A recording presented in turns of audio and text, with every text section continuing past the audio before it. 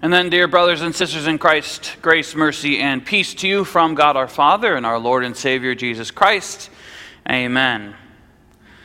So we have two very important openings in Scripture, the first one being the one that we read this morning from Genesis chapter 1. But there's another really important opening found in John chapter 1. And they both begin in the beginning, and in the beginning is God.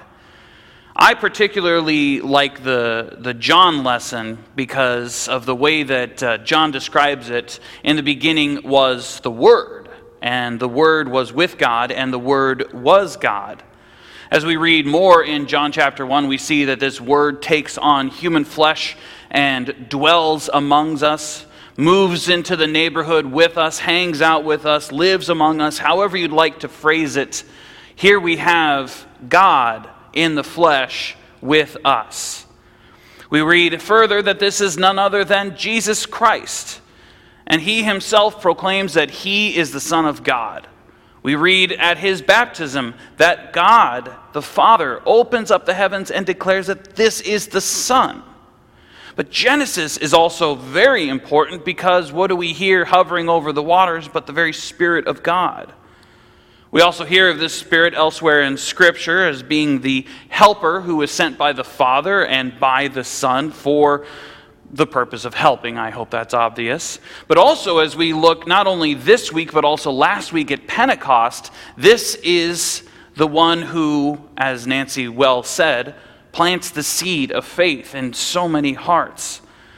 I think one of the great ways to also see this is in 1 Corinthians 6, where Paul describes us as temples of the Holy Spirit. We ourselves in our bodies are then brought into God as well.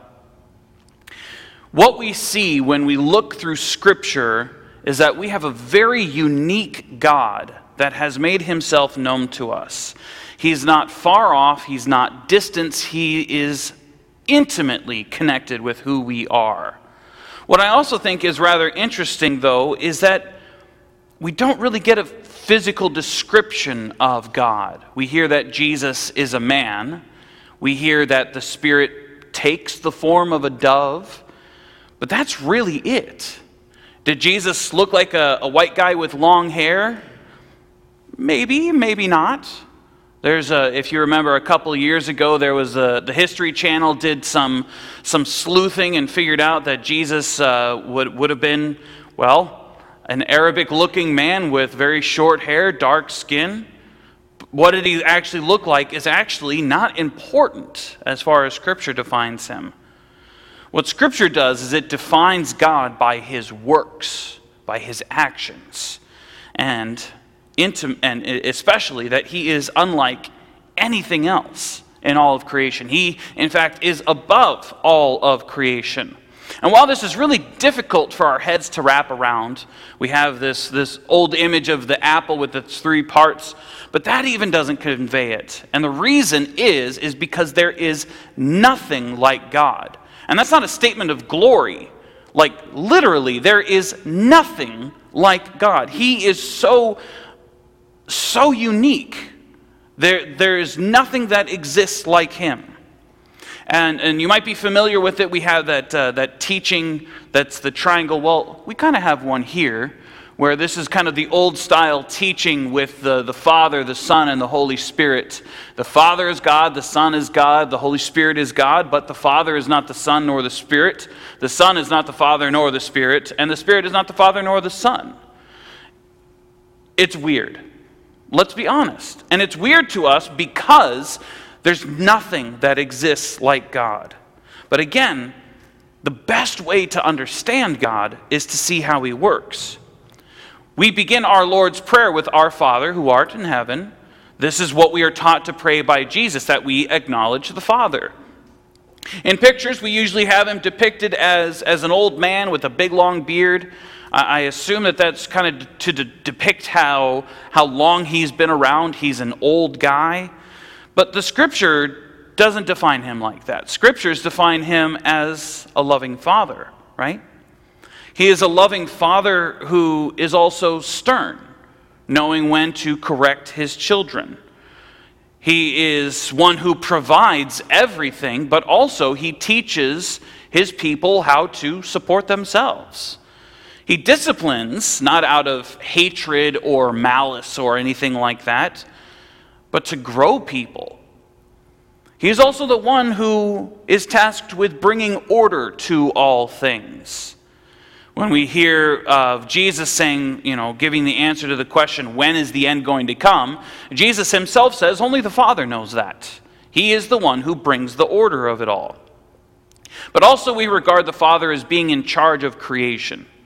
And while we do see all three members there at the beginning in Genesis chapter 1, what we really regard the Father in charge of with creation is that he is constantly providing for it, constantly caring for it, continually sustaining his creation.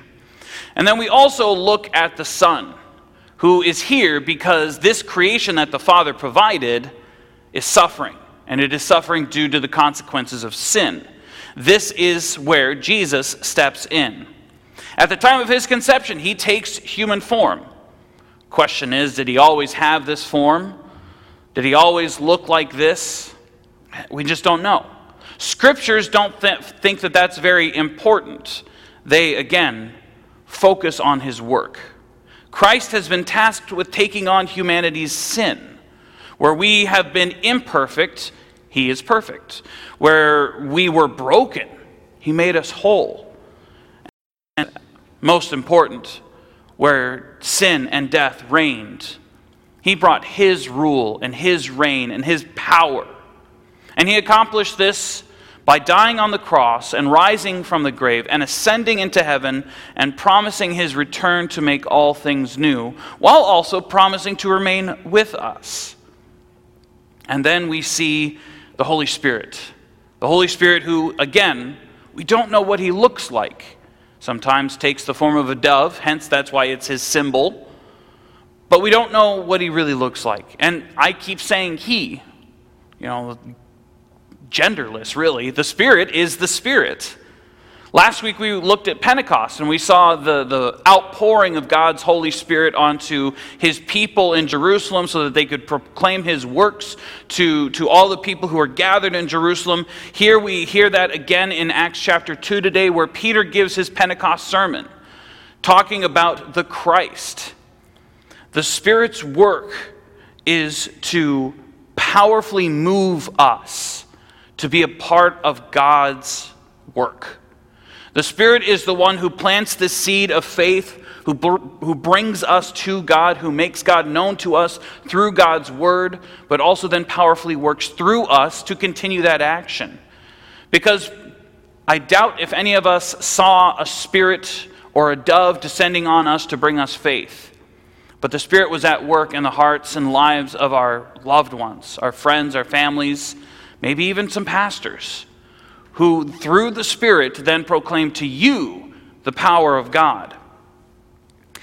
There's an awesome way to understand this. I think some of you are familiar that in my Bible study I was doing the Bible Project. The Bible Project is a series of videos where they explain books of the Bible as well as other things.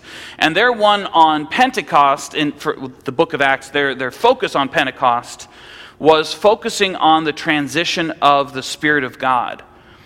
Because in the Old Testament times we had the temple. And inside the temple we had the most holy place. A place so holy that if you were unworthy, you were struck dead if you entered into that place. At the time of Jesus' death and resurrection, at his death, what happens? The veil of the temple is torn. The thing separating the most holy place is now removed. Does that mean death for us? No, actually.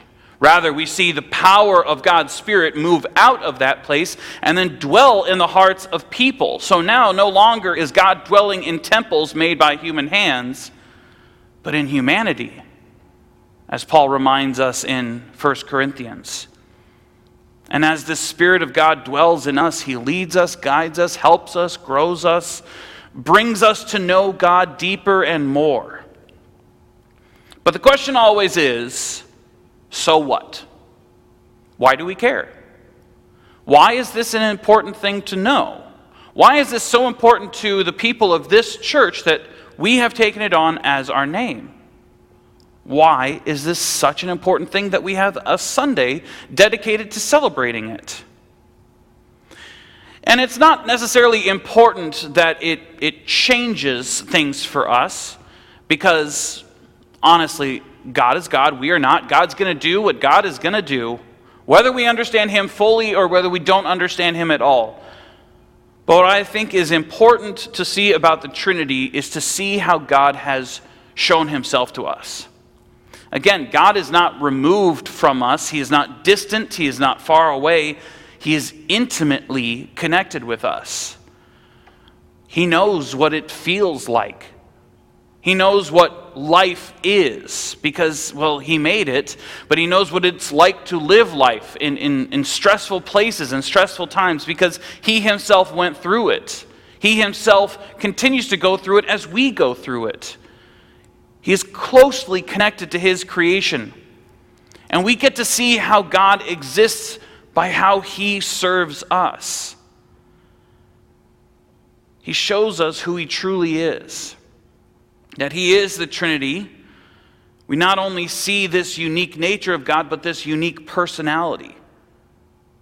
There's no one like Him. He is merciful. He is kind. He is loving. He wants what's best for His creation. He wants all people to know Him so that He can bless them more. He's not lazy. He's proactive. He is above all things good and evil, as all things work according to His purposes. And I think that this shows most profoundly in the death and resurrection of Jesus. The crucifixion is an evil thing. Very brutal killing. It's evil. Death is evil. It is a terrible thing that not only does it remove life, but it breaks the hearts of everyone around. But yet God works His purposes even in something evil like that. And this is truly who our God is, as He shows Himself to us, that the Father is willing to save His creation by giving of His only beloved Son. And that this Son loves and adores His Father and this creation so that He gives of Himself to relieve us from this burden of sin and death, to give us everlasting life. We see just how important this is as the Spirit continually moves and works and fights that God would be made known so that all might have eternal life. God's desire is not that people would die. God's desire is that His creation would live, that it would return to that very good state. This is where we place our hope. So many out there in our world question who is God. A bunch of people think of themselves as God. Many people find God out in nature, or they find God in idols. However they want to define it, many people define it in many different ways. But who God truly is revealed to us through the death and resurrection of Jesus. Because here we see a God who is willing to do whatever it takes for His world. We see a God who gives the Son, a God who suffers, a God who proclaims victory so that all people would have life. When people question who is God, we can point them to the God that is the 3-in-1, the 1-in-3, who shows us who He truly is, not by telling us what He looks like, but by loving us, showing us His actions, suffering for us, rising for us, and promising perfection to us. Amen? Amen.